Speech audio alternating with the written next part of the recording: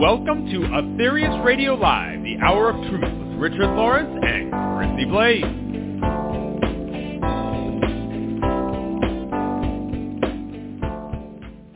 Aetherius Radio Live, brought to you on Body, Mind, Spirit Radio on every third Tuesday of the month. Discover the cosmic message for this age revealed through legendary master of yoga and world-renowned medium Dr. George King between 1954 and 1997. Now we are indeed in for a very great treat today. Your hosts, Richard Lawrence and Chrissy Blaze, will be presenting yet another truly insightful Aetherius Radio Live show. Wait for it. Terrestrial Initiation and Cosmic Hierarchy. Terrestrial Initiation and Cosmic Hierarchy. So, without further ado, I hand you over to Richard and Chrissy. Thank you, Nikki. Hello, Richard. Thank you, Nikki. Hi, Chrissy. Yeah. Hello. Yes, the title today is quite a mouthful, isn't it? But this show came about because questions were sent in by listeners, and Darren collects all these questions, and he presented some to us today that are quite relevant to what we're going to be talking about today. So, Richard, I think it's a good idea, isn't it, to start if I read the questions we've received. They're questions that have come into our website and to our radio shows and from inquirers, mainly new people, and they're very good questions, I think. So, yeah, please do read them out, Chrissy. Okay, thank you. The first one, when I saw photos of the Orthodox church-like garb worn at your ceremonies, I was confused. Could you tell me more about the particular ceremonial aesthetic adopted by the society? It may be a dumb hurdle, but it's a hurdle for me that I'd love to have cleared up as I go further in getting to know the society. Now, I just want to stress that we're not answering each question as it goes along, but we hopefully will cover all the answers in the show. So that's the first question. Great question. I know many people have a question similar to that. Secondly, I recently discovered the Society and Dr. King. I'm very interested and have been reading The 9 Freedoms and will attend the next 12 Blessings event. I was surprised to read in Dr. King's biography that you have bishops in the Society. I would be grateful to hear more about the hierarchy and the reason for it. Thirdly, I attended one of your online services and found the mix of Eastern practices and Western traditions slightly jarring at first. It's just not something I'm used to. Another question, what do all the different coloured robes mean that the congregation was wearing? I was surprised to see a cross in your temple. Isn't that a Christian symbol? Are you related to the Christian church in some way? And lastly, I wasn't expecting people to be wearing suits and ties. I thought it would be more like a yoga venue. Other places I've been to seem much more relaxed and informal. So they're the questions we have, and hopefully we will, as I say, answer them today in the show. But I'd like to begin. I think, Chrissy, I just, sorry, just to chime in there, there were 6 questions. I think they're the kind of questions I'd probably ask if I first came across the society now. And so, yeah, let's try and do justice to some of those, if not actually all of those. Absolutely. And it's great that people actually ask the questions. They're interested enough to ask. That's fantastic. And we do welcome questions like this that we can answer in our shows.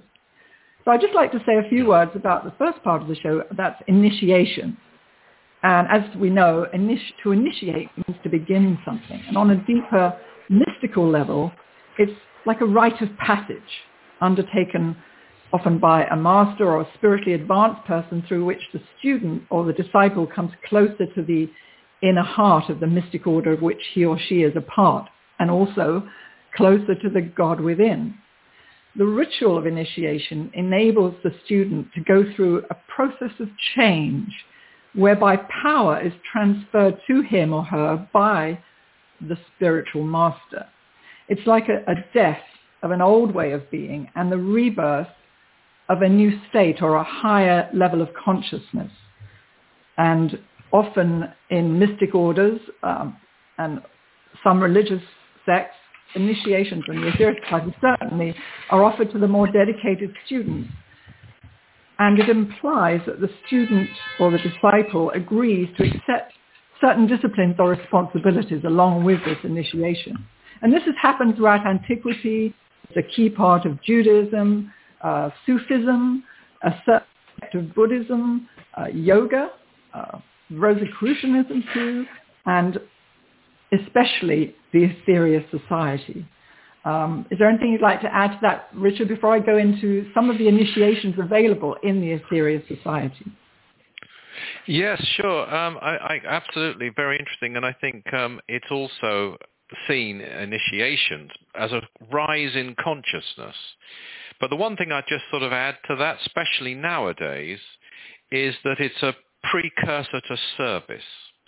So it's earned mainly through service, in our case, and as a result of it, people are able to serve even more. So with us, it's all tied in to service to others. Very interesting point. So in the Ethereal Society, these initiations take the form of sacred ceremonies, and they're available to full members of the Ethereal Society, and a member can, through their dedicated attendance, their work, their support over 3 years, qualify for what are called certificates of merit, and then to take an examination as entry into the mystic temple order of the Ethereal Society. This section of membership is called member initiates, and it was the Master Aetherius who first outlined this scheme in 1966. So also members can also apply to become what's known as a staff team member. And this position requires a lot of further time and dedication. In fact, all of the spare time, more or less, apart from some regular time off, is given to the Ethereal Society. This staff initiation then opens them up for other initiations in the future, such as being ordained as a minister or a priest in the Ethereal Church, or even later consecrated as one of the very few bishops of this church, of which Richard, of course, is senior bishop. There is also another level of initiations whereby a suitable staff member can participate in the cosmic missions of the Ethereal Society. Now, there is one cosmic mission, Operation Prayer Power, which all members can participate in, but the others are open to staff members after being initiated into what's called the Special Missions Task Force. And these initiates can then operate the spiritual energy radiators. We have 5 in the world in Operation Space Power, helping with Operation Prayer Power discharges, etc. And then there's also a tactical team of this task force who participates in the field on missions like the Saturn mission and Operation Sunbeam. I think I've covered them all. The only point I was going to make is that on occasions there are non-staff who become ministers.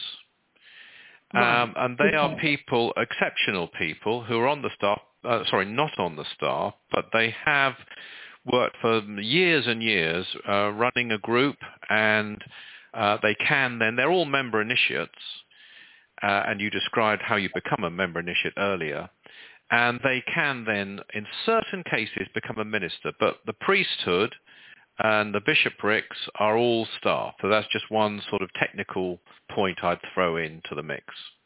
Yes, very good point. Yes, thank you. We covered an in-depth exploration last year on Ethereal Radio Live, and I believe it was in 3 parts, of a transmission delivered called the 5 Temples of God. And that was delivered on August the 26th, 1967, by the Master Aetherius. And it gave us our task for the next 1,000 years. Now that task has been changed by Dr. King himself with the permission of the Master Aetherius and other cosmic masters since then. So with this particular transmission, which I was just mentioning, the 5 Temples of God by the Master Aetherius, he made this very interesting statement. He said, your most advanced members will be initiated, and will be those from whom the future controllers of the Ethereal Society must be chosen. And commenting in his commentary in the Five Temples of God, Dr. King made this statement: "We must remember the karmic law. Only those who deserve to be put in the positions of trust can ever be placed there. There is far too much at stake to be otherwise."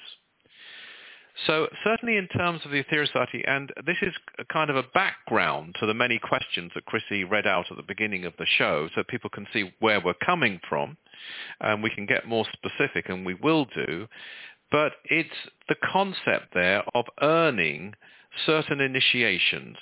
And in an ideal world, this would be based on advancement, and it is to a degree. But in our particular case, in the Ethereal Society, we do not have a whole range of adepts, yoga adepts, that is, enlightened souls who've entered Samadhi, for example, to choose from, which is a shame, because given the caliber of our missions and our teachings, it would be very fitting if we did, and I believe that at some time in the future we will. But right now we don't.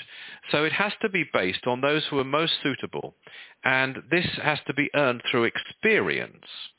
And now that doesn't mean that all the experienced people will become controllers of the Ethereal Society. It's a combination of that and people who are suitable, as far as we can judge it, for the positions they hold.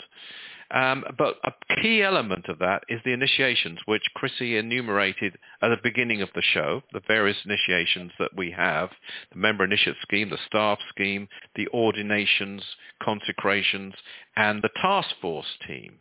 And it's from those that people are picked. And the whole concept, as I said earlier, is about earning as far as any of us can earn. I don't think any of us deserve fully the positions of trust we've been given. I know I've been secretary, for example, here for over 40 years. It's still work in progress. But as Dr. King says, there is an element of that those who deserve have to be placed there. And that's really what initiations are all about. Just to give an example, in certainly the Tibetan culture, it was believed that when picking a teacher, you are not looking for the person who is the best orator, the best communicator, as, for example, you'd find in a commercial organization nowadays. You are looking for the person who has demonstrated the lesson they are teaching. They will be able, said the Tibetans, the mystical Tibetans anyway, to convey the essence of that teaching to their student. Obviously, if you're a good speaker, orator, that's all the better. Better communicator, the better. But the main thing is that you are at a certain level yourself to pass on that particular teaching. Now, that's in the case of teaching. But the same principle applies in all the areas. And so as I come back to it, initiation, and Chrissy described a lot about it earlier, and it applies right across the board in ancient Greek traditions as well, very much so. But it's really about a rise in consciousness.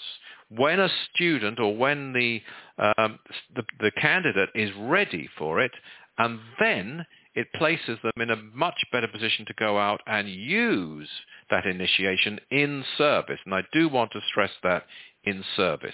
Thank you very much for clarifying that. I just wanted to say that many of the questions, as you remember at the beginning of the show, were focused on the church. So I wondered if we might talk more about that, because many new people ask about the church because, as you know, especially true in England, I believe, that people are leaving the church in droves. So they come along to us and people are wearing robes and it's like, well, what's going on?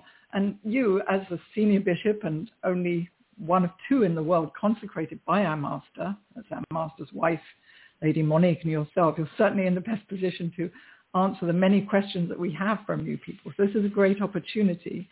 And as remember the first question where the person said that it was a big hurdle to him. Or her. It might be a him or it might be a her, yeah. Absolutely. I completely understand that. And I'd like to make one thing clear, because the very first synod that existed in the Aetherius Society and in what we now call the Aetherius churches, which is not the whole of the society, it's one aspect of the society. It's the ecclesiastical aspect of the society.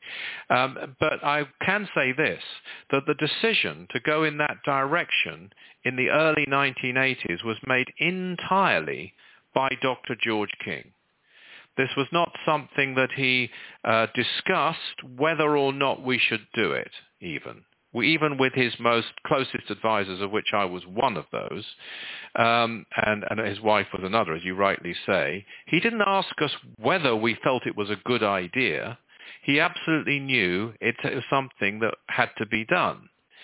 And then, of course, he discussed with us and others how we should do it, and how we should create this. And the most important being by far that he discussed, if that's the word, this matter with, was the Lord Babaji, who fully approved it. So as to the question of why, I can only throw up my thoughts on that, Chrissy. So let me first of all say that, of course, what we are engaged in our services, I think you could rightly say, is closer to a Christian service than it is possibly to any other. But it's not. And another of the questioners rightly commented that we are very close. We have a mix of Eastern practices and Western traditions, which is not something they were used to. They found a little difficult at first. I'd like to say that right from the very beginning, and I'm going back now to 1955, when Dr. King devised the symbol for the Aetherius Society, and he did it in a deep meditation which lasted 65 hours in a place called St. Mawes in Cornwall. You can go there. I've certainly been there. It's a bit of a pilgrimage to go to the place where he had that 65-hour meditation and came up with the symbol. But the main point here is that it was a combination of the most sacred ancient Eastern symbol and a Western symbol, the triangle, meaning wisdom. So you have a combination of what is referred to as the sacred word in Sanskrit, combined with the Western symbol for wisdom. So right from the beginning, he knew that it was his destiny, his task, to bring a combination of the East and the West. And our services do that. We use mantra a lot. We use other things, connected to yoga, mudras. And the way that we pray, as taught by Dr. King, is yoga-based method of prayer. We refer to chakras. We refer to things from Eastern tradition. But having said that, the main practice that we use for prayer is called the 12 blessings. Everyone knows that. That was delivered by the Master Jesus. So it's very fitting that we would go down, or rather, I would like to say use that tradition, as it were, for ceremonial and ecclesiastical purposes. Now, the question would then arise, was Dr. King qualified, I wouldn't raise this question, but some might, to do that?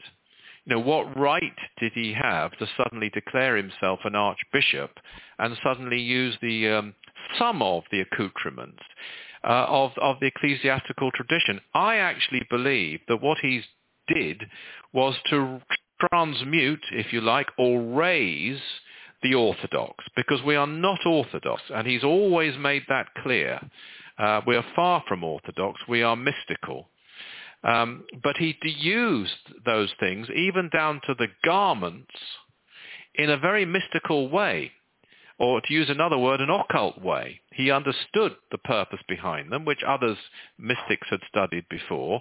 In fact, he said, just to name one item, the stole worn by a bishop, he believed went back to ancient China.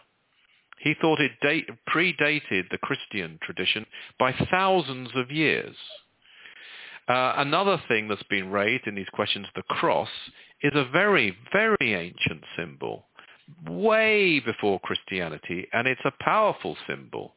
It's a symbol, as used by the Master Jesus, of resurrection, but it's an extremely powerful blessing and potent radiator of spiritual energy and light, used, and interestingly enough, Chrissy, actually, I was preparing something for another radio station in the UK to do with life on other planets, and I was looking at some NASA photographs of Mars, and there's lots of interesting NASA photographs of Mars showing pyramids, showing through infrared cameras cities beneath the surface and all kinds of things. But one of them was a beautiful cross built from stone on the surface of Mars, and you can actually find it. It's a NASA photograph. So, who knows? It's a symbol that no doubt exists there too, or has done in the past. Anyway, I digress. He was most qualified because he had received transmissions, both from the Master Jesus, especially the Master Jesus, but also from St. Peter too.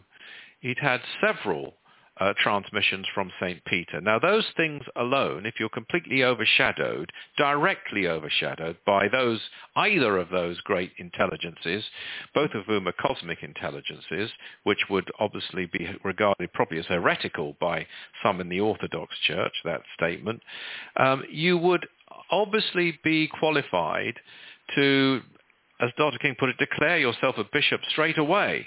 If you chose to. He didn't choose to. He was very traditional. He did go through a particular ceremony in New York with a liberal Catholic bishop, but before he did so, he checked with the Lord Babaji to ensure that this was the appropriate thing to do, and it was confirmed that it was. And more importantly, by far, during the ceremony, the Lord Babaji also extended his powers to that particular consecration of himself as a bishop.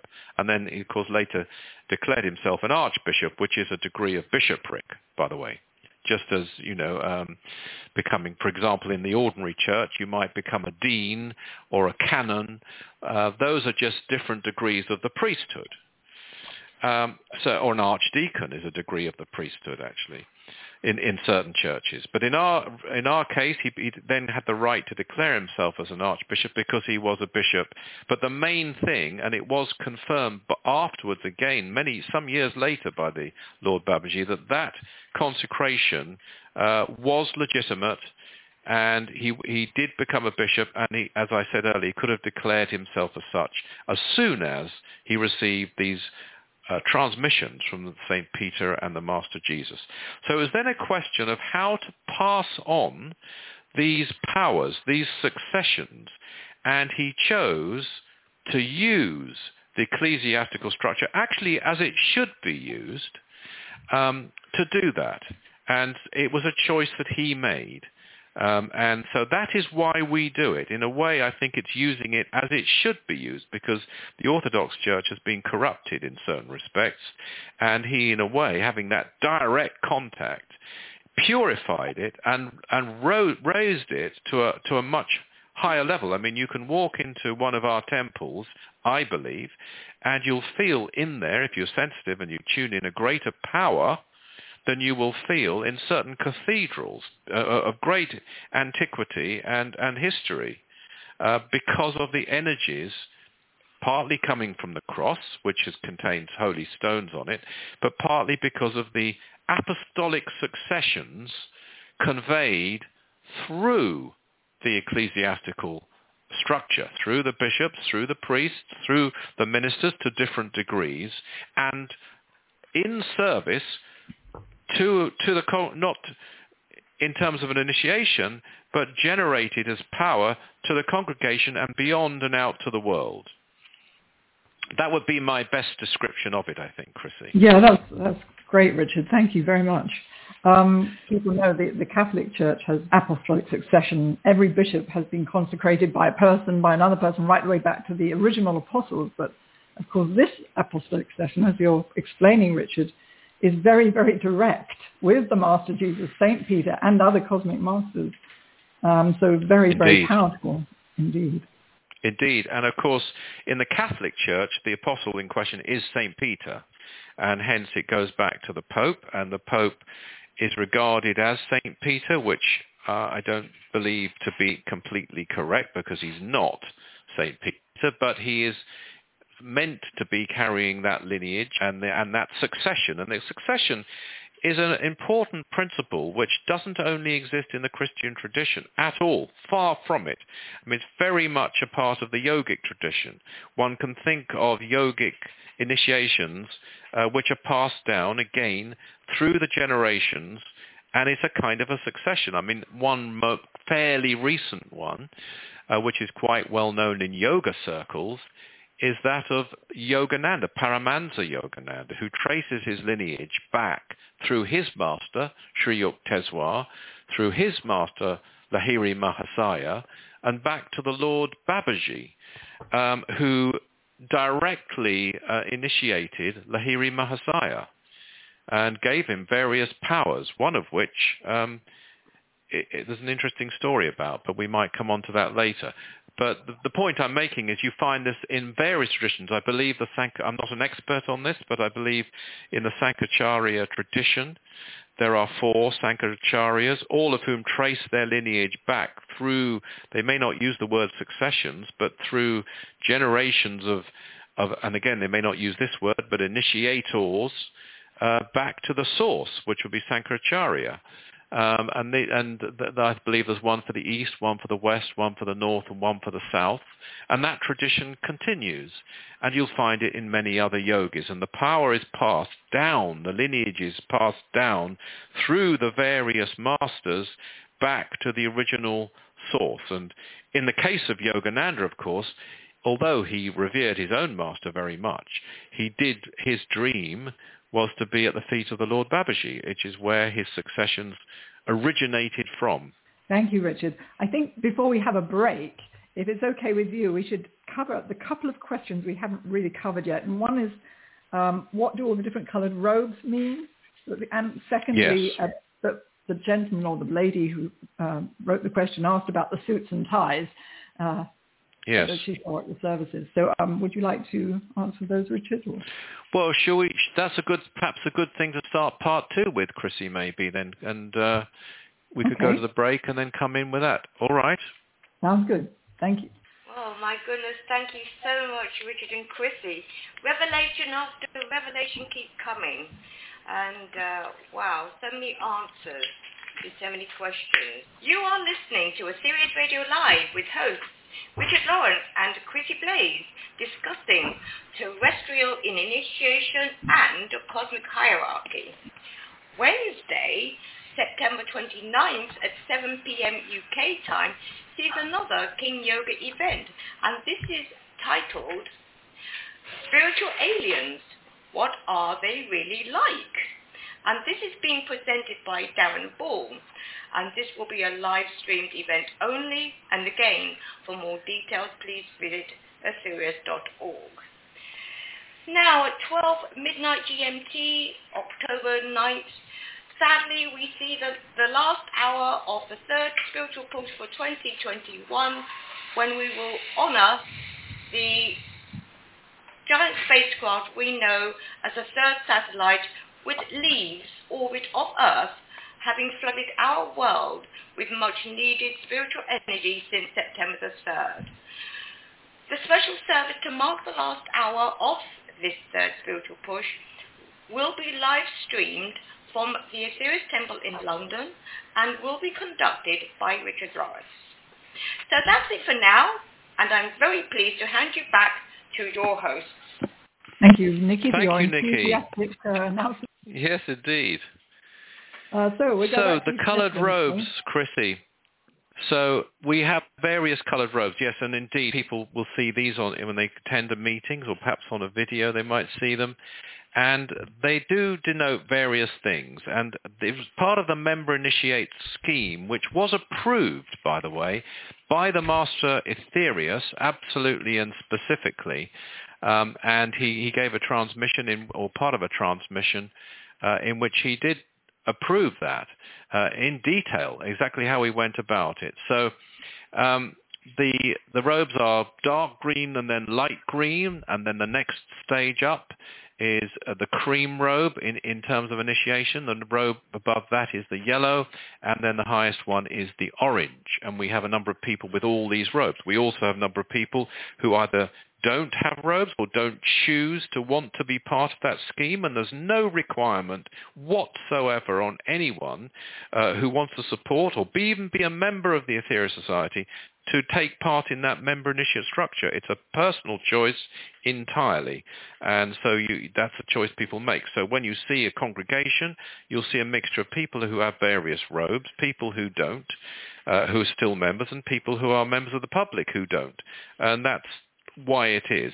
And in terms of suits and ties, we do follow really a tradition started there by Dr. King, which was just being smart, making an effort, and giving our respect really to the purpose that we're engaged in.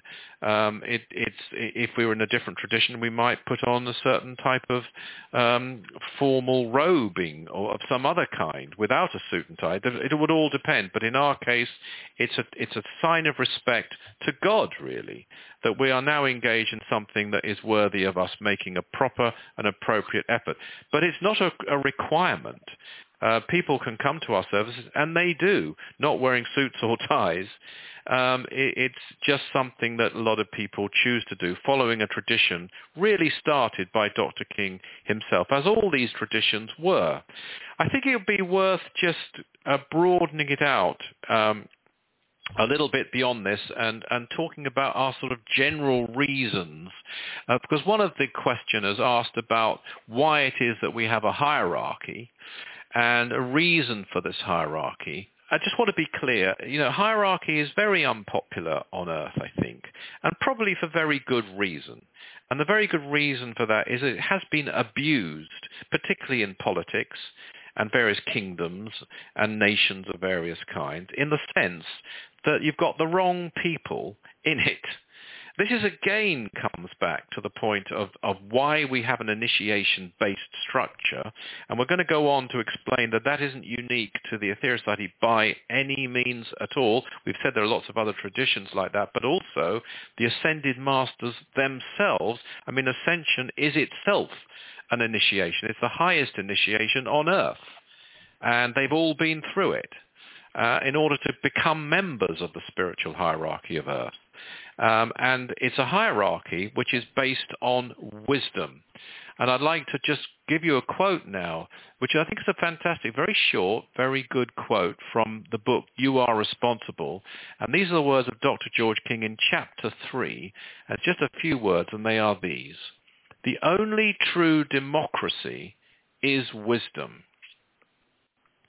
And that's, I think, a very revealing thing, because on the other planets in this solar system, they have a hierarchy, but it's a hierarchy that they want. They don't have a voting system for what we call interplanetary parliament, which is the governing tribunal, if you like, or confederation of intelligences, because they all want that.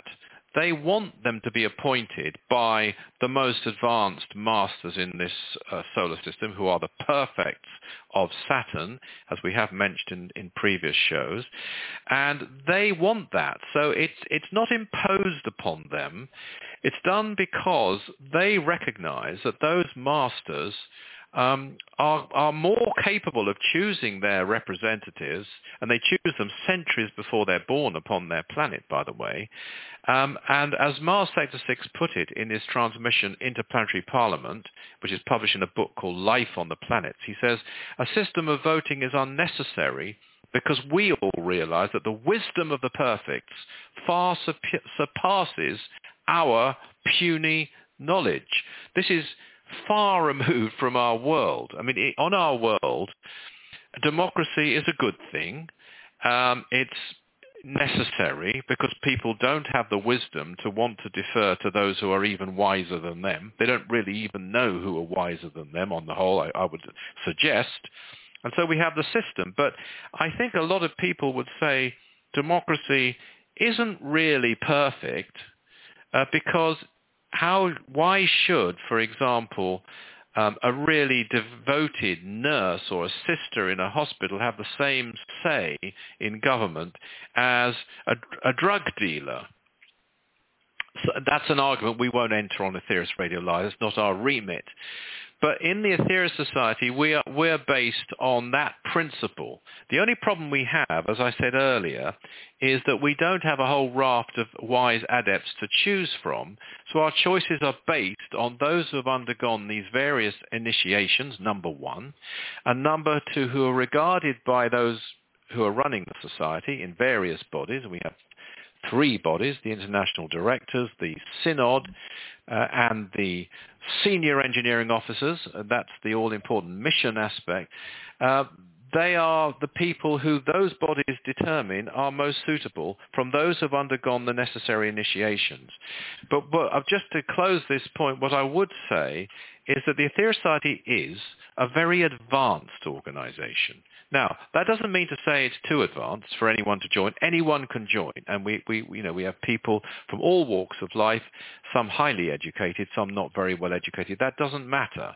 We're absolutely open that the ones who aren't so educated might be more perceptive, and are more perceptive, I would suggest, than some people outside of the Aetherius Society who are educated, very highly educated. So it's not a measure, but it's quite a varied group of people. So anyone can, we try and make it accessible, and the Cosmic Masters and Dr. King go out of their way to make the teachings understandable to everyone. And there are aspects of our work which aren't particularly advanced, such as our healing work. It's great work. It's not particularly advanced. This technique, I would say, is second to none, but it's a thing done by many organizations. We do prayer. We happen to do it in a very powerful manner, but praying, again, is very universal. But there are aspects of our work which are extremely advanced, especially those related to the cosmic missions, and that impacts upon the whole organization. And that's why our model really is the spiritual hierarchy and the cosmic hierarchy, and there is a cosmic hierarchy. You've only got to read the 12 blessings to see a hierarchy. It's very clear.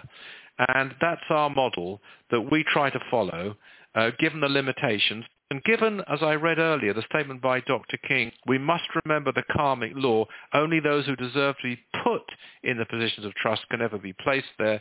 There is far too much stake to be otherwise. And I think a sorting does take place, as the Master of Aetherius once called it, a weeding and a moulding. And, we all have the chance to earn these positions. It's something we can do. You can't be given anything you're not ready for. But it's work in progress, and that sorting does take place. And we do end up with people in positions, for all our faults, which are many, who are appointed to them and have been through this structure, as it were, of initiation based on the cosmic model. Well, thank you for sharing that cosmic hierarchy, which is it's a very beautiful thing. And it's interesting, Richard, that I was looking at hierarchy through history a little bit, and it's interesting that the cosmic hierarchy, this hierarchy in the past, in the Middle Ages and so on, was more of a reflection of the cosmic hierarchy, certainly a dim reflection, yes, but more of a reflection than what we have on Earth today. For example, the Greeks, of course, we always go back to the ancient Greeks. They understood that the entire universe is a hierarchical order, which brought harmony, the opposite of the chaotic conditions we have on Earth now. And they regarded it as very beautiful, and because cosmos actually means beautiful in the most ancient definition, and that the cosmos was organized by these laws of beauty and hierarchy. And in fact, one Greek philosopher of the 5th century, Dionysius, his doctrine was the presence of God in all things, and that the universe is united with God by way of hierarchies. And he talked about the hierarchy of groups of angelic orders, and each of these orders delivering information from God to human beings, and this type of thing. And the order of society in medieval thought, this was an ideal that they had, and it was very, very different from the fractured society we see today. God was considered to be the single source of power, both in society and in the universe as a whole. And you probably know well, quite a bit about the ancient Greeks, Richard. The Platonic and the Aristotelian concepts of hierarchy and order were fused in a theory which is called the Great Chain of Being. And this idea was that the universe consists of an immense number of links, ranging hierarchically from the lowest being through every possible grade to the highest, most perfect being. So things have changed. And in fact, today, scholars criticize attempts to find order and hierarchy and meaning in all things. They argue for the existence of many differences, which exclude possibility of order.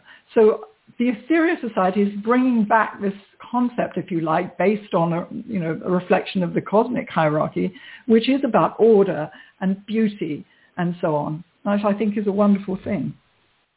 That's very interesting, Chrissy.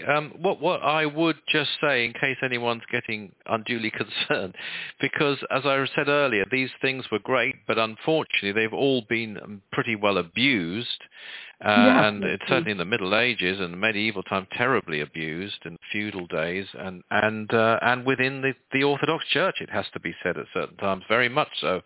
And what I just want to reassure everyone, in the Ethereal Society, yes, we have hierarchical structures, but there is nobody who has absolute power. There is no autocrat. There is no one who can, point themselves, and any individual, whoever they are, could be removed by others on any of those given bodies that I've mentioned immediately. So there are sort of checks and balances, because we do know that certainly below the adept stage anyway, people have frailties.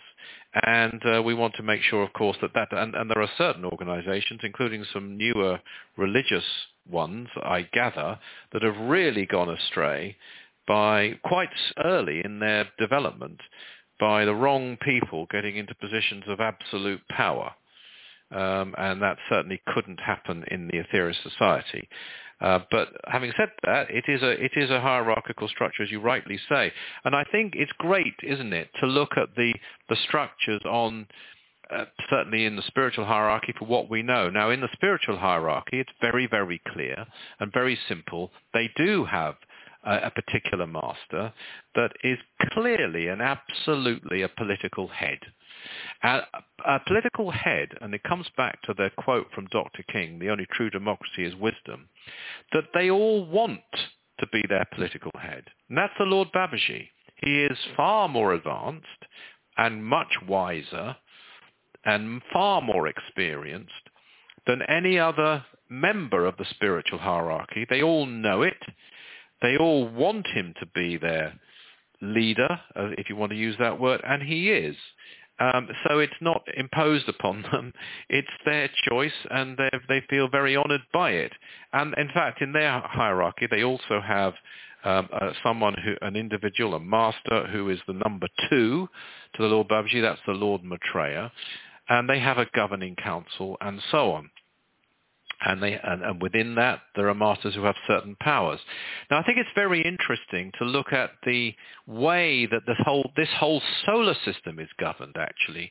And for that, I would recommend the transmission into Planetary Parliament.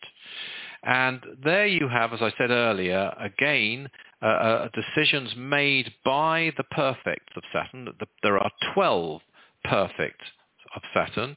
Sometimes they're referred to as the ancient ones by the Master Aetherius, and the Master Aetherius calls them the perfects. They are 12, I understand. It's quite probable there is a particular group within that 12 who are more evolved than the others. So even there, you have that difference, and it's known, and it will be recognized and appreciated by all of them. Completely appreciated by all of them. Now, it's interesting, when it comes to interplanetary parliament, where you have representatives coming from other planets, you have a tribunal which is composed like this. You have the 12 perfects, and then we're told the 13th comes from the sun, and even beyond that sometimes, to initiate them. So even the perfects are initiated. They are initiated by a 13th who comes from the sun, and yet from beyond that. That's how the Master Aetherius describes this 13th. And then you have a tribunal or advisory body of 21 masters. And those 21 masters, they have an outer court, as it were, of 49 masters. And they're all cosmic masters, and they're all selected, we're told sometimes centuries before they're born upon a particular planet. So just to summarize, you have the 12 perfects, you have a court around them of 21, and an outer court of 49. That totals 82 masters, if you took all of those, and all of them are responsible to the masters of the sun, because the sun is even higher, the masters of the sun are even higher than the perfects on Saturn. And that's beautifully described, and it wouldn't surprise me, Chrissy, I'm just going to throw this out, if that model wasn't attempted as a sort of small reflection on this Earth, on other realms. But that's just a thought I throw out for people to ponder. I think it'd be a very great idea if that was done, actually. And I could see how it could be done. Now, it might be done, I should say. Now, the masters who come from the other planets, not Saturn, but the others, they each send 7, the inhabited planets of this solar system, to that body, that interplanetary parliament. Those 7 themselves belong to a group of 21, so there are 14 around those 7, if you like. But it's the 7 that are sent. So they're all sent, and they are, one assumes, they attend that body and are part of that body. I don't know for sure, but it looks as though they might be part of that 82, or they might join that 82. That isn't clear to me exactly. Either way, you have that very carefully worked out hierarchical structure, and that body between them are responsible for the evolution of every being in the solar system. So there is a very intricate hierarchical structure which is wanted, appreciated by every master beyond this Earth in the solar system. And bear in mind that those masters on certain planets they're not male or female, they are both or even neither, or both and neither at a certain level, but that's all in the 9 freedoms. And they are the body which is responsible for the evolution of every being in the solar system. And even the perfects, let me just finish with this, have to go through their initiations. It's beautifully described in the freedoms. I mean, in the 8th freedom, Mars Sector 6 refers to the primary hall of initiation upon the sun. That's where they go. So they have to go, they wish to go, they choose to go, they're required to go, and they receive the secret doctrines, which have nothing, by the way, at all to do with the theosophical secret doctrines. And then they return to their planet as a light of the Supreme Interplanetary Council. And you can see there this concept of their initiation raising them so that they are then ready to return to their planet as a light of this Supreme Interplanetary Council. That's the model. That's the example, which in a very small way, and I've got to take my hat off here to Dr. King, and as one of his main advisors in his latter years involved in setting up the structure of the society, I have never heard of any master, including any cosmic master, at least I don't know of one, who spent so much time and took so much trouble in setting up how his organization would be run after his demise compared to Dr. King. He went into it with a tooth comb. One thing we can know is the system we have is the system he wanted. And some of the people in the positions are the people he wanted. That doesn't mean to say, by the way, that a person can't fail, even if they're appointed by a master. It's possible at our level for such a person to fall or fail. We don't wish that. We hope it won't happen. And we're pleased that in a lot of cases it hasn't happened. But we do know what he wanted, and in certain cases, who he wanted. I will say that in the latter days of when Dr. King was working out these things, he looked at many options. I mean, he looked at the option of having a leader, a single leader of the Aetherius Society. And I remember one conversation, and we were talking about other organizations on Earth, and pretty well nearly all of them have a single leader. And he, in that conversation, he said, yes, and not just on this Earth. But, of course, the problem from his point of view is that even if he thought there was somebody suitable at that time, I'm not saying he did, but even if he did, he has to create a structure that can work through the generations.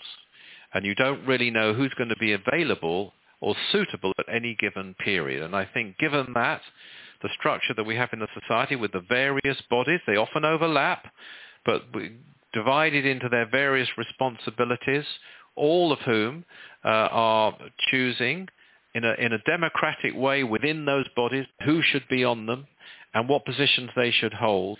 I think is a brilliant structure. I think everything is as good as the people who are in it and use it, of course, and that's what we have. But I think it was absolutely right. I actually, it doesn't really matter whether I agree or not, but I did agree completely with the moves that he made. And it was very, very clear what he wanted. But as I say, we come back to this model of using initiations, creating a structure, and following the example which is followed through the cosmos, actually, of putting in positions those people that have the wisdom to carry out. And in our case, you could say the experience and even the knowledge and the ability. All those are factors, but the main factor is have they been through the required initiation. Well, thank you for explaining all that. I suppose we haven't got time. I was going to ask you about the hierarchy in our teachings too, the 12 blessings and 9 freedoms. Well, yes, the 12 blessings. I mean, you see it in the 9 freedoms, certainly after the first 4 anyway. It's an ascending evolutionary structure. And in the 12 blessings, certainly from the 7th, it's totally hierarchical till you get to the 12th. And even within the 12th, just to give one little example before we finish, talking about the absolute. It's greater than the world, for it contains them, greater than, I'm just abbreviating it, greater than the suns, for they're the centers of its body, greater than the galactic lords, they're the centers of preservation, greater than the 7 lords of creation, these are its hearts, greater than even the one within the center, this is but its brain. So you see there, in that beautiful description, and those aren't the exact words, they're much more beautiful than the words I quickly used there, you see a hierarchy, an absolute hierarchy at the very essence of God itself. Thank you so very much to Richard and Chrissy for a truly wonderful show and so many revelations, and thank you for sharing your wisdom and information. So please do join with us in literally in an hour's time for the online special service for the UN World Peace Day today, and that'll be on 12blessings.org. That's 12 in figures. So please do join us. It will be wonderful to spread that message of peace. And obviously, please join us on October the 9th when we honor the giant spacecraft, which we know is the 3rd satellite, which will leave orbit of Earth, sadly for us all, having flooded our world with much-needed spiritual energy since September the 3rd. And that special service to mark the last hour will be live-streamed from the Aetherius Temple in London and conducted by Richard Lawrence. So if you would like to find out more on the facts mentioned in the show and other publications, please visit aetherius.org. You can connect with Richard through his website, richardlawrence.co.uk, and also with Chrissy through her website, astrologycity.com. We really hope you enjoyed the show today, and thank you so much for listening, and we look forward to your company next month.